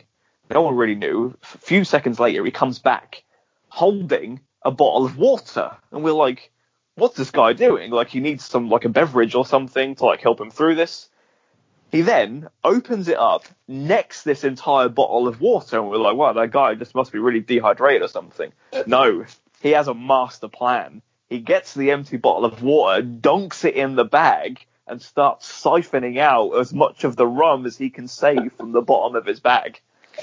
That was my Starlight highlight. Bag filtered rum. He's a wise man. He is a very wise man. Bottles of rum don't have a lot of staying power at Starlight. Not just because they get drunk by everyone involved, but the first year I went to Starlight, I smashed an entire bottle of rum in my bag and had to put the whole bag and the rum in the bin. Yeah, it fell maybe 2 feet off a chair. Yep. And that just demolished my bag. I remember thinking, oh, that was my booze for the weekend, because it was like the Friday morning at Melee. But that is the way to deal with it. Decanting it into a fucking empty bottle of water. Amazing. It blew my mind. It wouldn't have even crossed any path that was one of the things I would do in any alternate reality. Yeah. Luis, in seconds, he was like, guys, I know what I need to do here. I need to save this, like, sandy, kind of dusty, like, pocket lint infused rum so I can drink it later. Yeah, of course. Yeah, with all the accompanying shit that would have been exactly. The bag was hanging up, if I remember right, down at the town hall on the handle of the door that leads out into the kind of little patio area. It's like just a bag. There's always something slightly strange at Starlight, isn't there? Yes. He's like, what is that bag? This bag stinking of rum that had like a note on it or something as well that said, don't touch, this is being left to dry or something. At which point I put two together because you'd already told me that story, and I was like, this must be the bag. I think I drank rum till about 6 o'clock in the morning in the cafeteria with Wedge and with Costas and with Liam, and Istvan kept kind of bouncing into the cafe here and there. In between the games, in between the kind of like top 32 games that he'd been playing, because of course he ended up he made the final. Yep. He was still fucking awake and absolutely off his tits at like 6 in the morning. That man is immune to events. He really is. He's delightfully fucked, and yet still managing to fucking make the final after God knows how many days, how many hours of kind of playing. The games were streamed from Starlight for the first time this year as well, and commentary and all that, and which was good. So I didn't go into the actual Rittersaal at all this year, because any of the games I was watching, I just sat and watched on the fucking, on the TV downstairs, even though it was actually just happening, about 10 feet away. Oh, it's really cool that they actually streamed it there. Yeah. It was like a cinema screen. You had so many people sat around watching, just drinking, chatting, and it was really nice. Yeah, it meant you couldn't, you weren't interrupting the actual game as well. You could chat away about what was happening, but you weren't kind of getting in the way. It was delightful. And then on Sunday, oh, fucking hell, traditionally the first edition tournament, which is on the Sunday, which for the last 2 or 3 years has always been down at the town hall, and I was staying in a flat down at the town hall. Always a breeze to kind of like get up at whatever B&B you're staying at in the town hall or whatever flat you're staying in and wander along to the town hall for about 9:30, 10 o'clock. No, this year they didn't have the town hall at all for Sunday.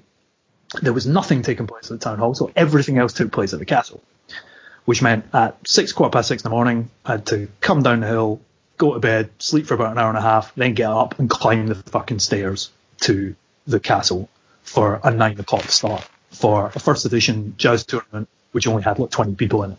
I'm not sure this will make this better or worse for you, Tony, but it did cross my mind momentarily that I should drive down to pick you up and bring you up, but then I decided I'd rather stay in bed. So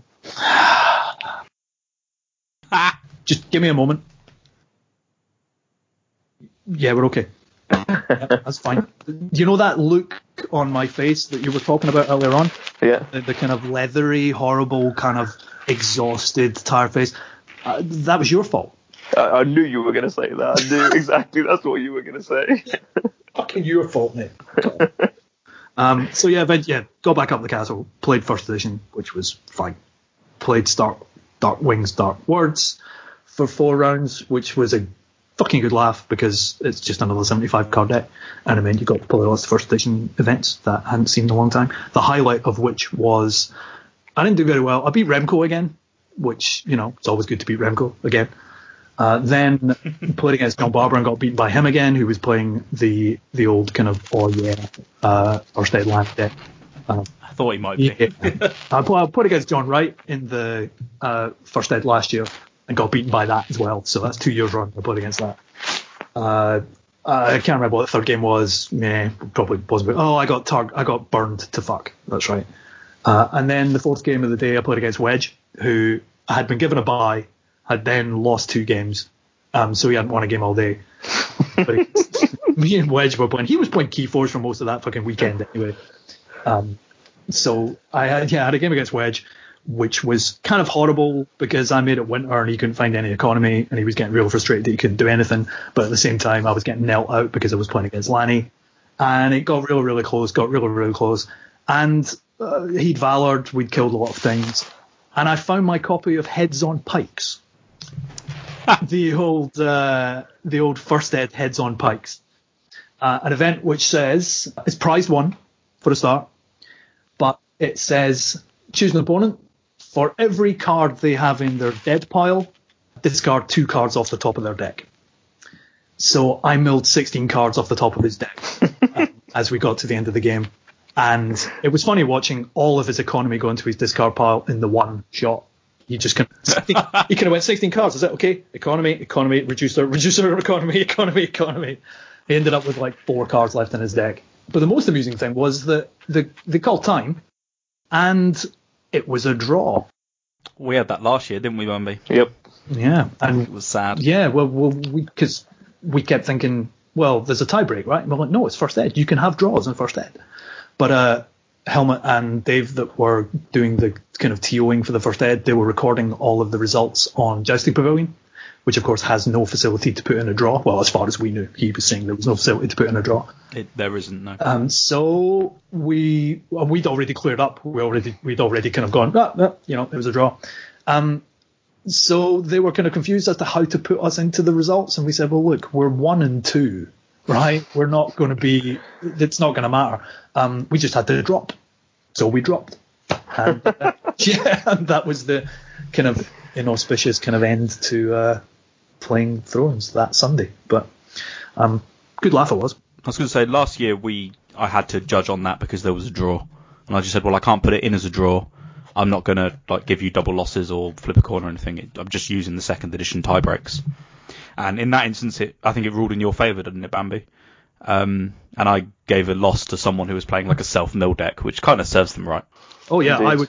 I would have won that one having just milled 16 cards off Wedge's deck. He had 2 cards left in his deck or whatever. It really didn't matter. It was so inconsequential, but it kind of mattered. Felt like it mattered to Wedge. but it didn't matter to either of us. And he went back to playing Keyforge, and I went back desperately to stay awake. So, but you did a little bit better than me, right? I did. Yeah, I played the same first edition deck that I played for like the last year and a half of the game. Lannister, Dark Wings, Dark Words. I'm so excited for if and when that agenda comes to second edition. Me too. Such a good laugh. Through various means, in most of my games, I just saw my entire Neil package, so I could just keep my opponent's boards knelt. So I won my first 4 games. King the Swiss went to the top 4. In top 4, played against Dave, who's the guy that made all the fantastic decks for the Driver tournament. And he was playing the old school Stark Gates of Winterfell deck. And for turn 1, he had a duped Bastards Boys, duped Robb Stark, a duped Bran, and some other stuff. And I had nothing, but I had lots of Neil, so I just managed to keep his stuff knelt, slowly whittled down his boards, enslaved a Bran and various other things, city plotsed away his Gates of Winterfell and won the game. And for anyone who played first edition will know, went to the final. I was playing Lannister. I think I had 2 characters that had 3 strength or more and played a Targ Burn deck and lost miserably. We've seen that movie before. Yep. That guy was nice as well. That Jakob, I think his name was. Yeah, he was lovely guy. And he knows his way around an old school Targ Hall Hill deck because he demolished me. He was the one that demolished me as well. Yeah, he was good. Yeah, It was an interesting game because even though I was out of it basically from turn 1, we went 12 plots, I think, because you couldn't see a power icon. Been there. Yep. Well, that was another day where basically you played a fuckload of cards all day, Ben. Yeah. I made a vow this year that I'd play less cards, and I did play less because, for example, I didn't play any of the drafts or any of the evening tournaments. But I think next year, if I go, Connie and I will just spend the Joust Saturday doing some sightseeing instead, just so we don't have to sit around for 12, 13 hours playing Joust and not enjoying it, especially. So. Yeah, there's that. It's one thing saying you're playing less cards, but you made 2 finals, so That's true. Seems a pretty good hit rate. Do we know who the overall champion is? Is it Matt Herdman? Probably. Yeah. I don't know what. Did he make the top 16 in the melee? I think he did. I think he did make the top 16 in the melee. Yeah. I don't know where did Whammer finish in Joust? Not as good as Matt by any means. No, Whammer. It was outside the top 16, and anything outside top 16 is 1 point. Yeah, okay. 27th he was in Joust. I've seen someone mention it, so I'm going to assume it was Matt, because it must have been in a British group chat. Which just goes to show that, well, Britain, once again, denied 2 card designs. That's 3 this year, guys. Oh, it's worth mentioning. You should fucking big up your fucking metamate for winning the Joust, though. Yeah, Wilco did really well. He's a really good player. He won Dockside in May, and one of his metamates was playing a version of that deck against me a few days before Starlek. It wasn't really refined at the time, but it was a super cool concept. So, yeah, a lot of bouncing with Ramsey and Roose Bolton with Harrenhal and various other things. And, he just took the whole Joust tournament by storm. Every game I saw him playing, he was just destroying all of his opponents. It helps, like I said before, he's a really good player and he made a really good meta call to bring that deck. Very, very deserving champion. And then on the Sunday, because he was still playing through until Sunday, he got stupidly drunk, like way more so than anyone's ever seen him before. So it was hilarious that Sunday night, seeing him being that drunk. I don't know whether the meta's evolved in other ways or whether the deck's changed much, but Northampton were playing around with a similar kind of deck to that 6 months ago or so. Yeah. And in 3 games I played against it, it really, really shits itself against Lannister Greensight. Really does. So, yeah, that's your meta call, Tony. You should have taken Greensight this weekend. Yeah, so that seems to be a pretty decent kind of all-round Dutch performance for the weekend, right? Yeah, for sure. And loads of the other guys did really well. There was one of the most hilarious guys, a guy called Sven Mutz, who for some reason was in Jousting feeling as Smuts, so we had much fun calling him Smuts. Yeah, but I told him on the Saturday that I said it in good faith that I don't mean any offence by this, but I genuinely thought you were one of the worst Thrones players in the country, and then he was one of the few that actually made the cut. So. And what did he say? He thought it was hilarious. Good. Well, to think one and make top 16 is like, well, fuck you then. Yeah. That Sunday, I mean, we already talked a little bit about how fucking shattered I was kind of the second half of Sunday after 4 rounds of first edition. We intended to spend the evening playing board games, or certainly I intended to spend the evening playing games until I essentially collapsed at a table. And while my evening ended, went out with a kind of whimper rather than a bang, certainly because I was so fucking shattered. What I had forgotten about is that myself, Connie, and Josh and Evan played a game of Elder Sign after the joust, picked the hardest Great Old One to beat, and absolutely fucking wiped the floor with them. Oh, baby. Yeah, fucking absolutely destroyed Azathoth. So while we were shattered and generally a bit useless, saved the world. Then went a little bit insane, admittedly, but... Isn't Azathoth normally the easy one in these games? Because he's like the intro one, because he doesn't do anything. Maybe. I'd like to think that it... Even if he is the one that's tearing the universe apart from within. He's the one that basically, if he wakes up, you all lose regardless. There's nothing that you can do to fight against him. And he also requires 14 Elder Signs to close. That is a lot. Which was quite tough, but yeah, fucking wiped the floor with him. Sorry, not to downplay your achievement, Tony. I am proud of you. We were all quite messed up, and yet we still saved the world. After that, I was done for. I figured, not going to get any better than that, and it didn't. Yeah, I was very sad, and it's entirely your fault that my copy of Cerebrian is still in the wrapper. So I got mine delivered 2 days after I came back from Stalek, and we're playing it this weekend. So, but I would have liked to have played it then. I would not have managed. No, you would not have managed. Would not have managed. It was bad enough watching Evan destroy you all at Great Western Trail. Oh, he destroyed us. Kind of what he does. It's kind of his thing. So on the one hand, he was delighted to have new people to teach because, he likes the game and likes teaching the game, but he was setting you all up for a fall. When I saw Liam the next day, when we went to catch a train back to the airport, because I'd come back, he'd crashed in at 1 o'clock in the morning or whatever, and we went to the train, and I said, oh, so did Evan win Great Western Trail? He went, win? He got a new personal best. Scored something stupid, but yeah, he absolutely smashed us. Fantastic game though, really enjoyed it. Well, you have to laugh, otherwise you'll cry. That's true. Yeah, sexy cows, sexy cows, so sexy. That was Stalek, I guess. Oh, there was. Well, actually, when I went back to stop myself from falling apart on the Sunday. After I decided that I couldn't watch you guys play cows anymore and I had to go to bed, I went back down to the flat and I was heading to bed. But instead of going to bed, I wandered into the kind of main living room of flat 2 of that kind of apartment complex. And there was, at the table, Vince, Wama, Ian Pollard and Voiter were playing a game of Melee with their joust sticks.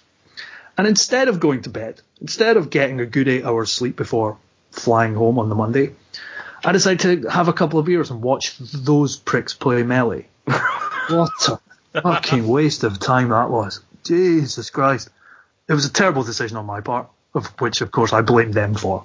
But Voiter was playing the Stark Dragon Pirate Jojen Reed deck. and the rest of them were all playing their joust decks. So it was actually quite fun to watch Vince play his Lanny Faith Militant deck. Oh God, It's great. But in a melee kind of, it's a joust deck, but he was playing it in melee. Ian was playing Lanny Kraken Shadows, and of course Whammo was playing Tyrell Shadows. And so it was all very, very silly. It was one of those games where everyone's kind of on 12 or 13 power. I went out for a cigarette, for a drink, had a good chat with someone, came back in and nothing had happened. And the true sign of a melee game. yeah, but also that Sunday night where you're like standing about with a beer kind of going, I don't really want to Stalact to finish, but I also don't want it to finish this way.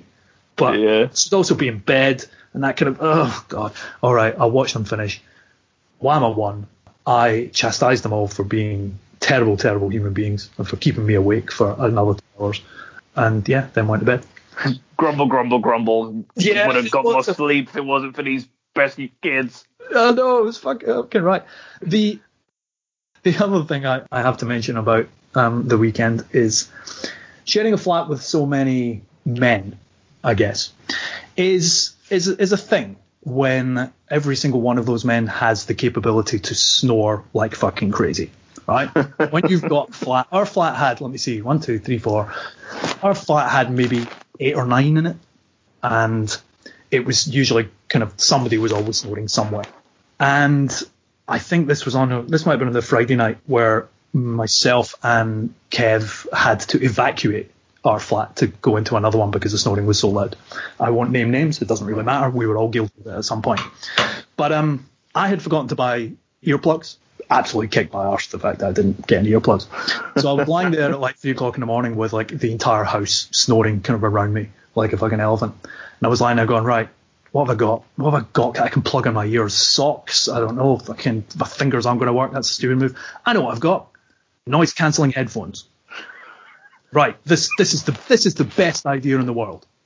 So get the noise cancelling headphones, relatively well charged. Stick them on. Obviously, you have to lie kind of flat onto the pillow. You can't move left or right. But I'm kind of like put the noise cancelling headphones on, turn them on. Most of the snoring noise goes away. I'm like, oh, this is great. This actually works. Tremendous. I figure, right, okay, let's see if I can fall asleep. The problem with noise-cancelling headphones, certainly my noise-cancelling headphones, is after about 8 or 9 minutes, they turn themselves off. But they turn themselves off with a female voice going, power off! Which then wakes you the fuck up, after which you have to turn them on again and go through the whole fucking thing again. So you've got essentially 8 minutes to get to sleep if your noise-cancelling headphones then wake you up. I'm trying to think, the only other thing I can't be bothered going into us inventing vampire cannons on the Saturday night. It's a very long story. It's better told to drunk. I look forward to it.